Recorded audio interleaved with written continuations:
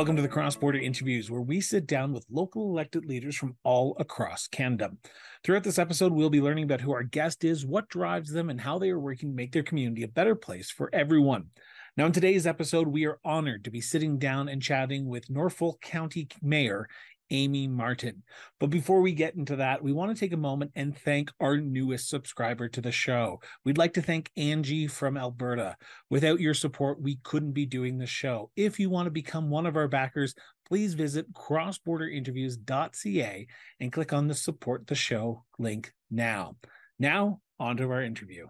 Mayor Martin, thank you so much for sitting down and talking to me today. Greatly appreciate it. Before we get started, I have a question that I've asked every single person who's ever come on this show, so you're no exception to that, Amy. And that is, where did your sense of duty to serve your community come from? Good question. Oh gosh.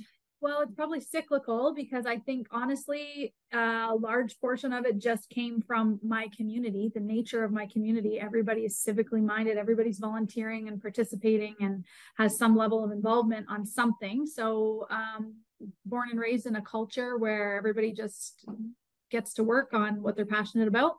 But I guess I'll go with the safe answer. I think probably my mom and dad. My mom always encouraged us to do more and participate and, participate in kind acts every single day and bring up the neighbors' blue boxes when you get off the school bus and little gestures like that, volunteering in the community. And my dad worked in the healthcare industry and was kind of a trailblazer in what he did, and very hardworking, very committed to work, which was helping people in the community. And I can remember being a young kid and doing home visits with him. We'd get in the car. He had one of those really old cell phones. It was like in a suitcase, and you had to, when the cell phone rang, you had to move because he would pull it up so hard you might get an elbow in the car, and take a call, and somebody would need him, and we'd drive across Norfolk County and go help that person. So I think probably my parents. Were they political? No, funny enough, neither, because my dad had his own business, and my mom says the same thing, not because of a business, but neither of them ever had lawn signs out or stated their political affiliations. So no. So where did your desire to serve your community in the political arena? Because you could have chosen healthcare, you could have just given back through volunteerism, but you chose in 2018, if I'm not mistaken, please correct me, but in 2018 you decided to put your name for it for the first election for Ward 6 in Norfolk County. Where did that come about? Was it just you saw a desire, or was it something of a passion of yours? No, I think looking back on life, a lot of stars have aligned, a lot of things, my passions, my interests, the right place, the right time, all of those things kind of aligned. But like many people, I became involved on the municipal level with one particular issue. And that was advocating for a community hub for a recreation facility in our community. I joined a committee, and it's actually a really, really funny kind of the stars aligned story. But the high level is I wanted to be on this committee so badly. I came home from university. I was going to be a physiotherapist. That was my plan. I'm working in a chiropractic office. One of the gentlemen, an influential, very generous man in our community, came in as a patient, and I was like, so nervous. I'm like, this is my shot. I'm going to get on this committee. I'm going to, so I'm in the treatment room with him, and I pitch my pitch, and he goes, oh, we're not quite there yet, but we'll keep you in mind. Thanks. I'm not on the committee. Fast forward several years later, I'm working in the not-for-profit industry, and my board chair had to go to Toronto to an awards ceremony and said, I'm double booked. Amy, can you go over to Fanshawe College? There's a presentation on the community hub. There's a committee over there, and we need someone to present. I went, I presented, I got on the committee. And long story short, that brought me to council chambers. I started the work. I'm advocating for this community hub. I'm giving deputations, doing a lot of having town hall meetings, seeing that side of the coin, and had frustrations. The hub is still not built today, had lots of rejection at council, but it was that committee that said, you should run for council. And I thought, to be honest, I can't quit my job. I can't, I'm not retired. I'm not an older man. Like, our counselors were 30 years consecutively around the table. So they said, you should go to a campaign school. I went looking for 3 reasons why it wouldn't work for me. And spoiler alert, you don't go to a campaign school to find out why it won't work for you. So the rest then is history. I was empowered. I attended another campaign school. I ran. I won. Prior to that, wanting to be on that board and going to that campaign school, had politics been something that you were interested in, like your parents, you hadn't put out the signs, or were you active in campaigns? Because the question I'm going to follow up on is, we all remember that first election, that first time you go out door knocking, because you have a sense of what the issues are in your community. But when you door knock, you talk to people at their door, you get your eyes open to some of the local micro issues that people are struggling through. So for you, had you had that experience of going door knocking before and hearing those stories, or in 2018 when you were door knocking, were you shocked at some of the issues that were coming up? I had not had that experience. I was as green as like I had no idea what I was doing, but I was committed, followed through, worked hard, and just prided myself, I suppose, on listening. To be honest, I'm not sure that I wanted to win or thought I was going to win. I ran against 5 or 6 other candidates in my first go. Thank you, including the incumbent. And my goal, my mandate was to turn out the vote and was to encourage other community members my age to participate, to pay attention, and that's it, you know? So then I started, and then I learned, and then it evolved and developed. But no, I listened to the issues. I heard what was going on. I didn't have a solution. I didn't have a fix, but I was certainly dedicated and committed to turning out that vote in the door knocking process. But no experience prior. So 5 years later, you're 4 years as a counselor and 1 year as mayor of your community now. Looking back on it, was it what you expected? Was the role of a counselor and now mayor what you expected from that campaign college, and kind of what you had previously known being a Green candidate running in a municipal election? I don't know that I had an expectation, because I don't know that I let my mind go that far to securing it, to be honest. But I spent a lot of time, and I continue to spend a lot of time on trying to restructure the expectation of what that role actually is. A lot of great hardworking community members that have dedicated service to council prior to me, but they were also the type of community members, my predecessor was excellent at picking up the phone, getting in his car, driving over to someone's house, and looking at that pothole with them.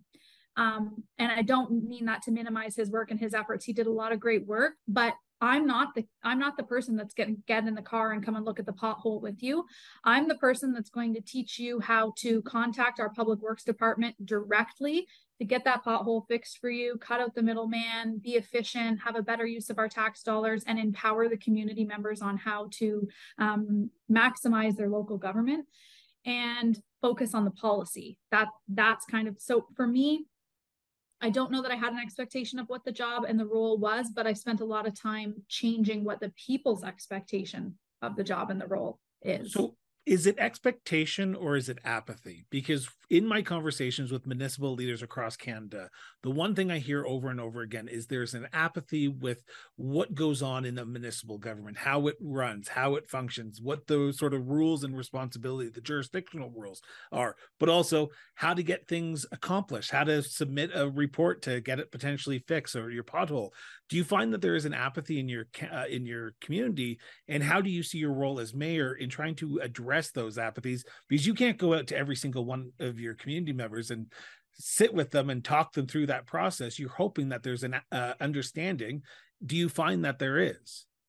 Yes and no. We are so geographically just different and vast here in Norfolk County, and each community and hamlet is very different. They have their own political flavor and interest and participation level. So we have a very active community. Like we do get people participating in council meetings. We get a lot of emails. We get, a lot of social media. And so they're not apathetic in that sense. They're apathetic when it comes to voting. Like, I wish we had a higher voter turnout. But I think my role and what I do to try to change that is a broader education piece. And I do a lot of that through social media. And it's a kiss of death because you go out on social media, and I'm so proud of the work that I've done, especially as counselor, because no one was doing it. No one was, accessible and available in that way. But it really makes you vulnerable and puts you out there in a way for criticism and a lot of negativity, but that's how I do it. And I've also hosted a campaign school myself, my version of a campaign school this last election. And so, that's a bit of a legacy piece you can leave for your community. That's, not the pothole or the policy that gets changed over later. It's education and involving your community and leaving it better than you found it, and driving up, other, other candidates to come forward, or just educating the public and how they can play their best role as well. Over the last 5 years, I'm assuming, and I don't like us to assume, but I'm going to assume here for a second, that you've had to make some tough choices. And in 5 years, you have probably come to the realization that you are not going to please 100% of your community on every single issue that you make, particularly with everything that the country's gone through, the affordability crisis, COVID-19. There's just people that you're not going to be able to but appease. How do you see your role in making sure everyone feels like they're being heard in a community that is so vast, like Norfolk County, that you span such a large geographical area, that I can imagine you want to try and help everyone, but the people on one side of your community versus the other side of the community are going to be vastly different? Yeah. I mean, to give context for listeners or viewers, we're 67,000 people, 1,600 square kilometers, urban centers, hamlets, villages. So we have 5 water and wastewater treatment plants, not one large one. We have, multiple libraries, multiple arenas, because each community wants those services and wants to preserve their own identity. So how do you listen and ensure that they're heard? Just being available, being accessible, making sure that I for myself, I'm having all of those other platforms. I'm on social media. I want it to be easy for people to connect with me and share their position. Doesn't mean that it always works out that way for them. No. But we have a great council in the sense that they will raise an issue even if they're not in agreement with it. We will have the hard conversation and then vote, the way that the cards may fall. But just being how much does respect come into play, though? Because you talked about earlier on about the social media aspect, and people vent on social media, and I will say that it is a pool of things that I just don't like to go into for some time to time. But you have, as an elected official, particularly as mayor, have to sit and listen to people who disagree with you and who have a strong opinion. But they have to do it in a respectful manner, and you have to do it in a respectful manner as well. You can't blow them off, and they can't call and scream names at you. Is there? I'm assuming that that's not happened in your community there, Mayor. But how do you do that? Because you are the closest to the people. You make a decision that impacts the people the next day after you make it. You don't go to Toronto. You don't go to Ottawa to do your job. You're in your community 24/7. Is it hard to have that respect when you want to just be Amy from time to time? And sometimes that when you go out, you're going to have to be the mayor, and you're going to have to address some issues that people are talking about. Yeah, I think as far as respect goes, and maybe circling back to your first question was then how do I listen to them? If there's a respectful dialogue, I love when people come to the table with a compromise or solutions or options. Like, if we can't fund whatever it is this year, hey, are you willing to work with me and let's get it in the capital budget for a few years down the road? Or you really, really don't want us to go ahead with this project at all, but you're willing to support it or stay neutral on it if we amend and do these certain items. I love that. And that's how you can kind of bridge the gap between the hard no's and the hard yeses. But the respect thing is hard. And I think for me on a personal level, I love my community, and you go from being a person, you are a person, you're a human. You walk down the street, like I worked in the soap store in high school, and I worked in that restaurant, and you're just a person, you're just one of them. And then all of a sudden you're elected, and you're less than sometimes, and it's a hard transition for some, including myself, mentally, to just not have that respect when you're making these decisions in the community. And I get it. It's a position I asked for, and I got it, and that comes with a lot of weight. But ultimately, the decision was left to those elected officials. We have to pull the trigger one way or another. And so, Does it get easier? depends on the issue. I think it does. I think it gets easier. I think if you stay true to your morals, your values, what you really believe in, and you can sleep at night, the decisions still come. They're still lining up for you. You're still going to disappoint people, but maybe you come into yourself a little bit more and have a better, more confidence, I suppose, in the whys and the how you got there and the why you're doing it. That part maybe gets a bit easier. But I almost feel like you lose a bit of, like, politically, you lose a little bit of a political edge as well when you start to align yourself more with the corporate structure and the corporate wants and the corporate needs. You're less political, where you're delivering on the things that the people want. So that's an interesting balance as well. But I love this conversation already, because you're basically taking questions right out of my mouth here. So that's a great segment that I want to jump off on here for a second, because you as the mayor have to move the community forward as a whole. And that means you have to look at every issue as a community issue, but individual issues are important as well. The people who have elected you have their own individual issues. Like you said, that pothole that's in front of their street, park in that area. Maybe they want their library that's closest to them a little bit open, a little bit longer, so that the way they can deal with it. How do you see yourself as mayor in balancing the community needs with the individual needs? Because that is probably the toughest job as a municipality elected official. well, I guess it's a fine line. What's an individual? If one person wants the library open later, well, certainly the whole community would benefit from that, but it's just one voice. If the entire neighborhood or the entire school area of young families endorses it and they bring a petition for it and they want to see that change, well, then isn't that community?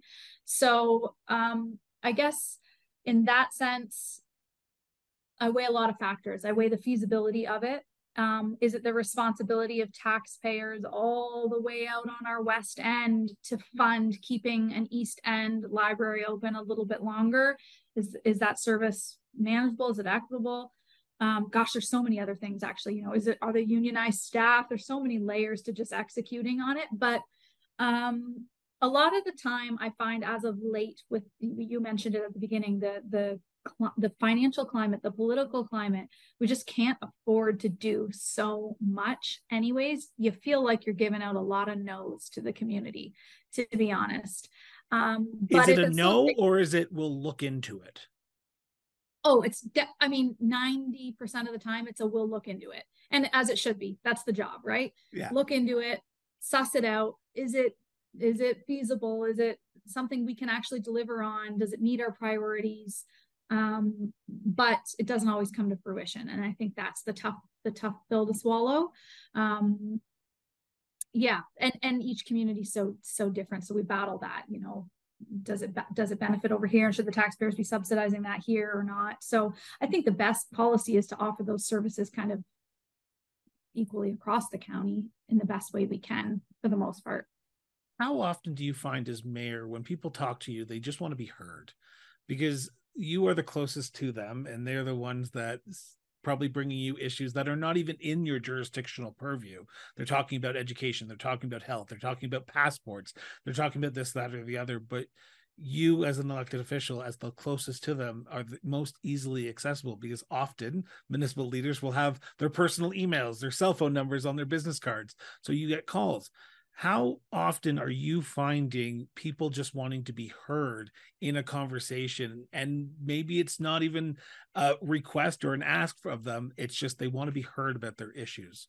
Yeah, all the time.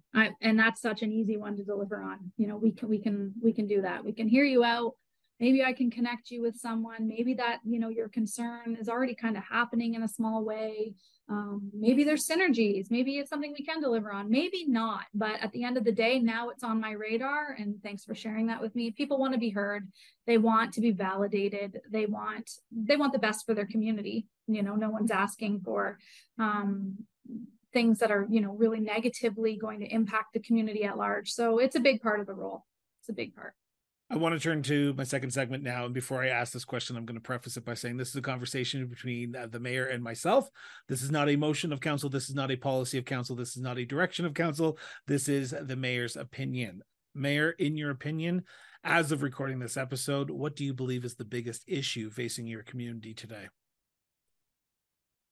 Two things come to mind right away. The biggest issue facing the community is our financial position. And that's a safe answer, I guess, because it trickles down into all the other issues. But financially, we just passed our largest capital budget in the history of Norfolk County with over $1 billion on the books. And that's not adding anything new and shiny. That's not upping our service levels. That is maintaining the assets we have. And more specifically, so we're looking at, tripling our debt, maxing out, hitting our internal debt limit in the next 10 or so years, 15%. The province sets the 25% annual repayment limit, and we have our own set at 15 to keep us in check. This is the first year since I've been elected that all of our reserves have been in the black, but one of those reserves is only in the black with $22 to spare. When I first started, many of our reserves were in a deficit position in the red each and every year. So $1 billion over the next 10 years with today's prices, and we're not adding new services. We're not adding better services for the community.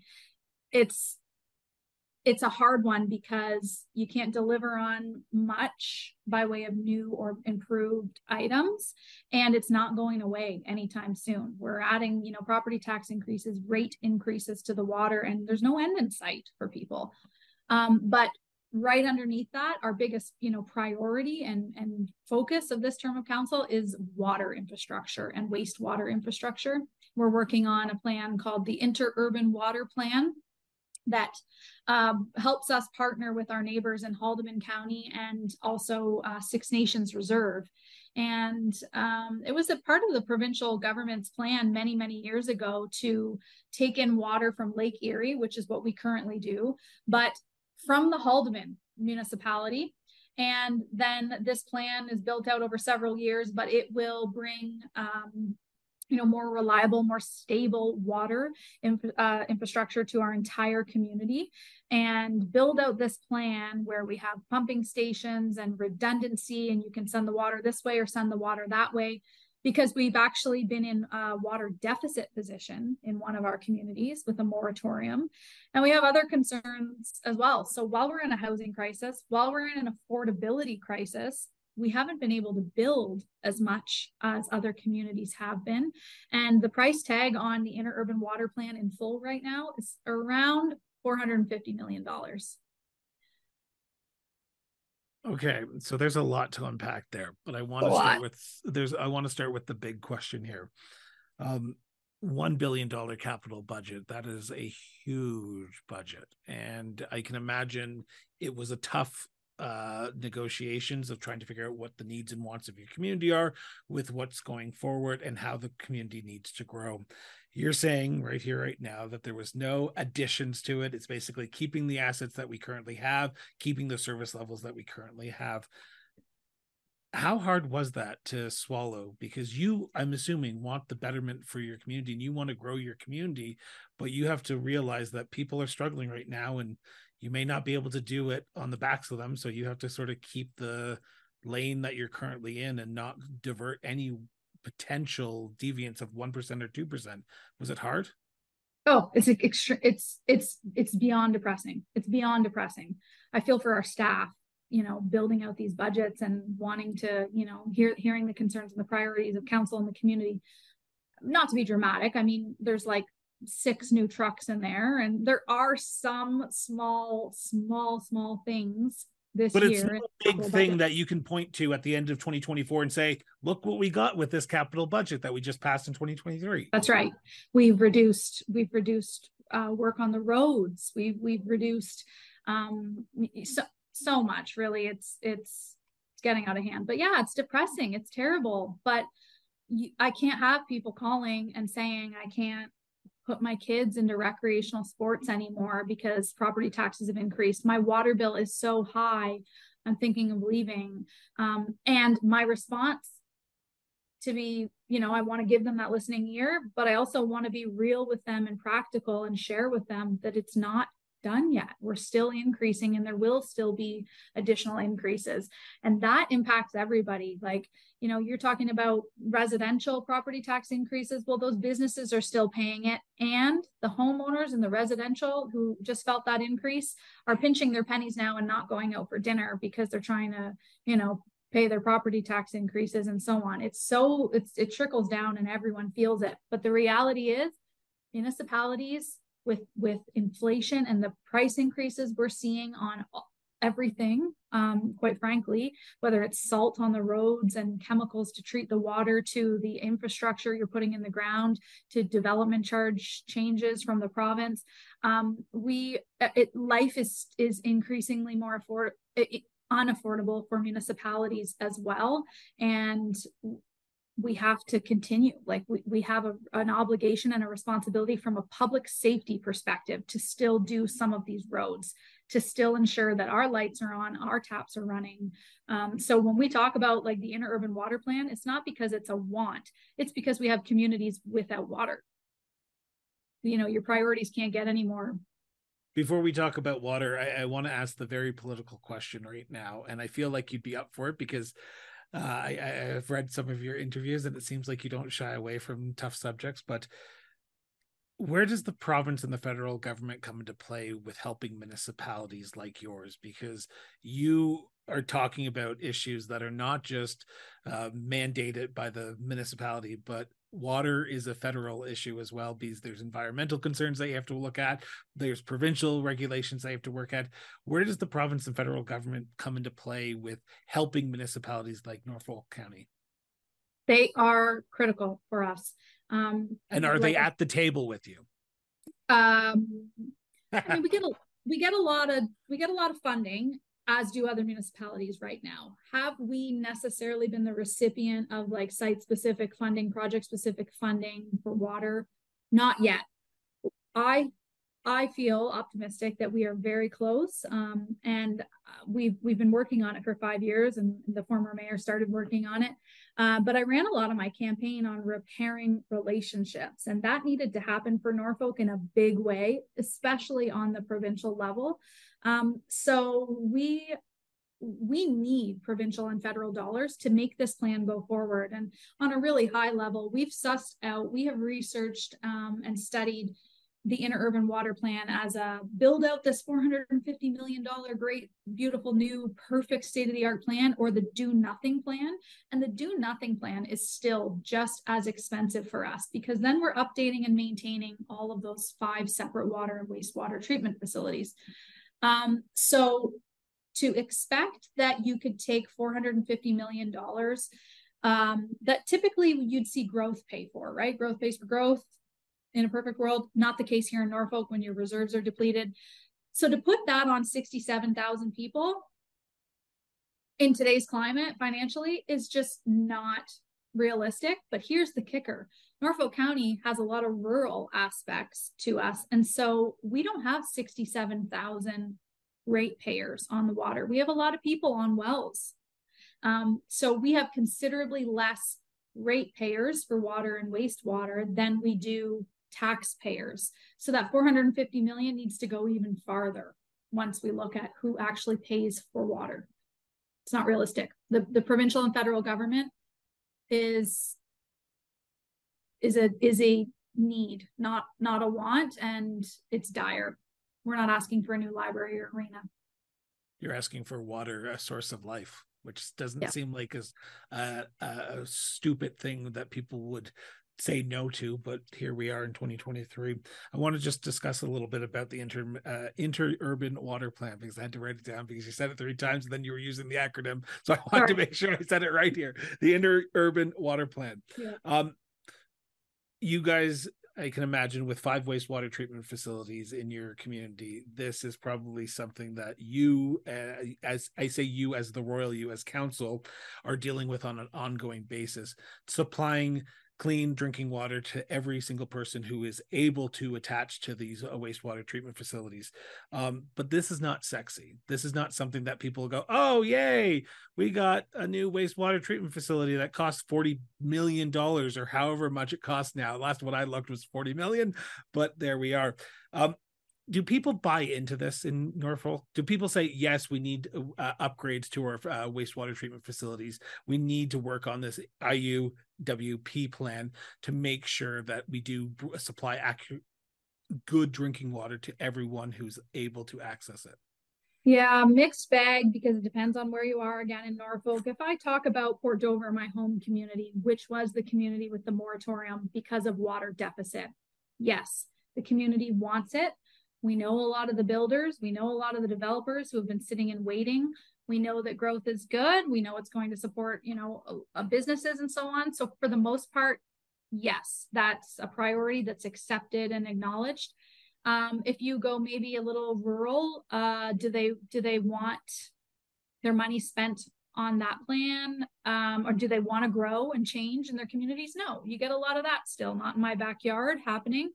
But what if someone who's based on a well needs to be put on to county water and they need to start paying a bill? No, they're not receptive to that. But that's part of the interurban water plan because the more users, the more affordable it is. So it's a mixed bag. On a high level, the community gets it, that we can't stop the growth, that the growth is coming, that it brings benefits, and that the water's needed. But without a doubt, community members would rather see beautification projects, a new swimming pool, outdoor recreation facilities, tourism initiatives. Without a doubt, they'd rather see their money go to that.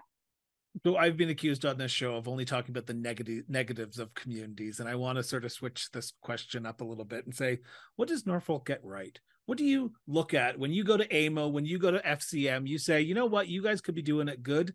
We're doing it better. What's that issue for you that you sort of boast about at local municipal gatherings or even in your own community? Our topography, and our community, our focus on agritourism, agriculture, and on-farm diversification. Come and tour the lavender farm and take a yoga class in it. Come and pick your own berries and stay for this particular activity. Our breweries, our wineries, our waterfront amenities along the lake. We do a lot. We do a lot really well, but we do it quietly. And so I think a focus for us moving forward is changing a tourism strategy and building out industry.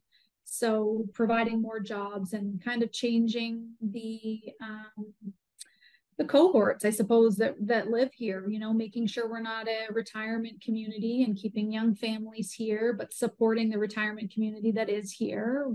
All of those problems that everyone faces, but it's our topography. You're so close to putting your toes in the sand on the beach, or you're on your bike on the trail, or you're at a world's biosphere, or you're drinking a fresh pint, on a farm. You've mentioned one subject that I'd like to talk about, and it's my third segment, and it's tourism. I think tourism is something that municipalities play an important role on, but I think we don't often tell our municipal tourism stories on a national stage. And as I have listeners from across Canada and around the world, I want to know, what are some of the hidden gems in Norfolk County that you don't often hear about when people say, oh, we're coming to Norfolk County, we're going to go X, Y, and Z. But what are the hidden gems that people should see while they're there?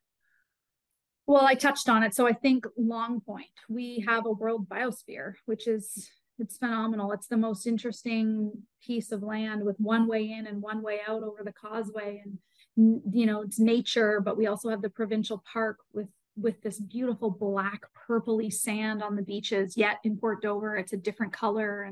And so Long Point, the biosphere, taking in nature, the bird watching, that is a for sure must see. I think people know about the water, about the lake, so I'm not going to go into that one. The boating amenities are there. Where do you go? Where do you go with your family to just get away and just sort of have a little escapism within your county? My husband and I go to the breweries. We really like our breweries, and you can travel around to so many different ones and catch them all. We also have some really cool, shops and antique finds in Waterford and in Port Rowan, and you can make a day of some just, mindless kind of wandering around. A beautiful, beautiful trail system, the Lynn Valley Trail, which connects us into other municipalities. So but I'm not on the trail. I'm not exercising. So I'm at the brewery and um, yeah. And I, community events. We do that really well. Every weekend in Norfolk, you can find a festival, a fair, a parade, you name it. So I'm gonna throw you under the bus here, but let's see if you know. So this is gonna be airing literally Wednesday, the 21st of November. So that's next week. What's coming up this weekend? What's coming up Oh, next weekend that people who are listening in your neck of the woods, they're saying maybe we should do a little drive out to Norfolk County this weekend to go see what the mayor's just told us to come out to see. well, this weekend they're going to miss it, but it needs an honorable mention. Santa Claus is coming to Fort Dover, and he arrives by boat on a tug, and then we have the Santa Claus parade. We also have a lot of great live entertainment and music happening. So in Delhi, in one of our little communities, we have a beautiful old theater that's been repurposed into a restaurant community space, and Tim Hicks is coming to play. Ooh. Finger 11 was there last week. We're doing some fun stuff. But next weekend, you are putting me on the spot because I I will don't know. cut this. I will cut this part out for It's you to the quickly. Norfolk County Staff Christmas Party next weekend. So thank goodness. There After you that, we're right into Christmas season with, tree light up ceremonies in Port Rowan the first weekend in December, the Delhi Parade. Oh my gosh, panorama. Back to the tourism question or the hidden gems. Look up Wellington Park in Simcoe. Panorama. It is the whole park is lit up by volunteers and community members, and it stays lit for the entire month. And it is the busloads of people will come in, grab a coffee, a hot chocolate, and walk around the park. So that happens on December 2nd. I have one last question for you, and then I let you go because I know you're very busy, and I assume that you've probably taken enough time to answer some questions from a podcast host. But I want to know, in your opinion, what makes Norfolk County such a unique place to live, to work, and to raise a family?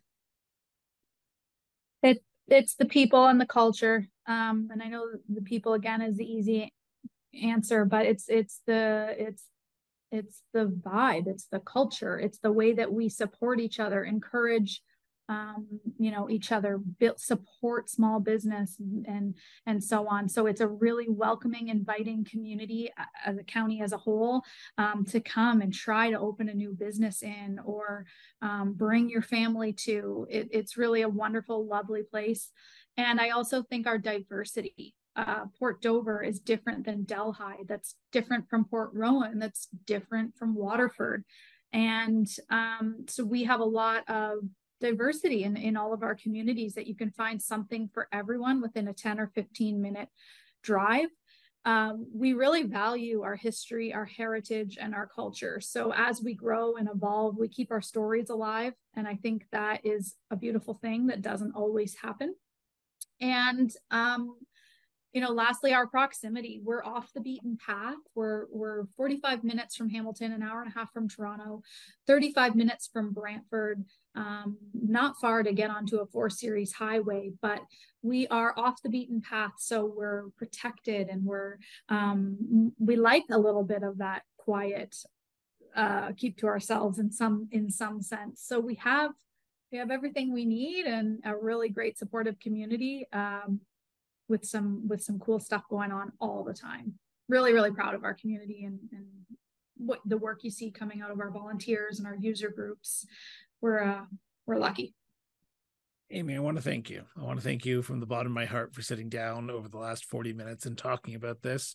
It's always a pleasure to sit down with engaged municipal leaders like yourself and people who truly have a passion for their community, who truly have a passion to make their community better. So thank you for serving your community, and thank you so much for appearing on the show. Oh, thanks, Chris. I really appreciate what you're doing as well. I think it all goes back to the education piece that I mentioned with my social media, and it's obviously interesting for us. But I appreciate your time as well. Great questions, great conversation. Thank you for joining us for another great episode of the Cross Border Interviews. Your continued interest in delving deep into the issues that shape communities from across Canada is both inspiring and essential to our show. As we wrap up, it is my hope that you've gained valuable insights into the intricate world of municipal politics from our guest today. If you found this dialogue as engaging as I did, don't forget to hit that subscribe button today. By subscribing, you're not just staying up to date on the latest conversations, but you're also playing a vital role in supporting our endeavor to bring you more meaningful content like you saw today. We couldn't embark on this journey without your support. Creating content that sheds light on the issues affecting municipalities requires dedication and resources. Now, if you believe in our mission and want to help us to continue to grow, please consider visiting our support page conveniently linked in the show notes below. Every contribution, big or small, goes a long way in ensuring that we can continue to deliver the kind of content that you've come to expect from us. Once again, thank you for being part of the Cross Border Interviews community. Your engagement is what fuels our passion for shedding light on the issues that truly matter. Until next time, stay informed, stay engaged, and most importantly, just keep talking.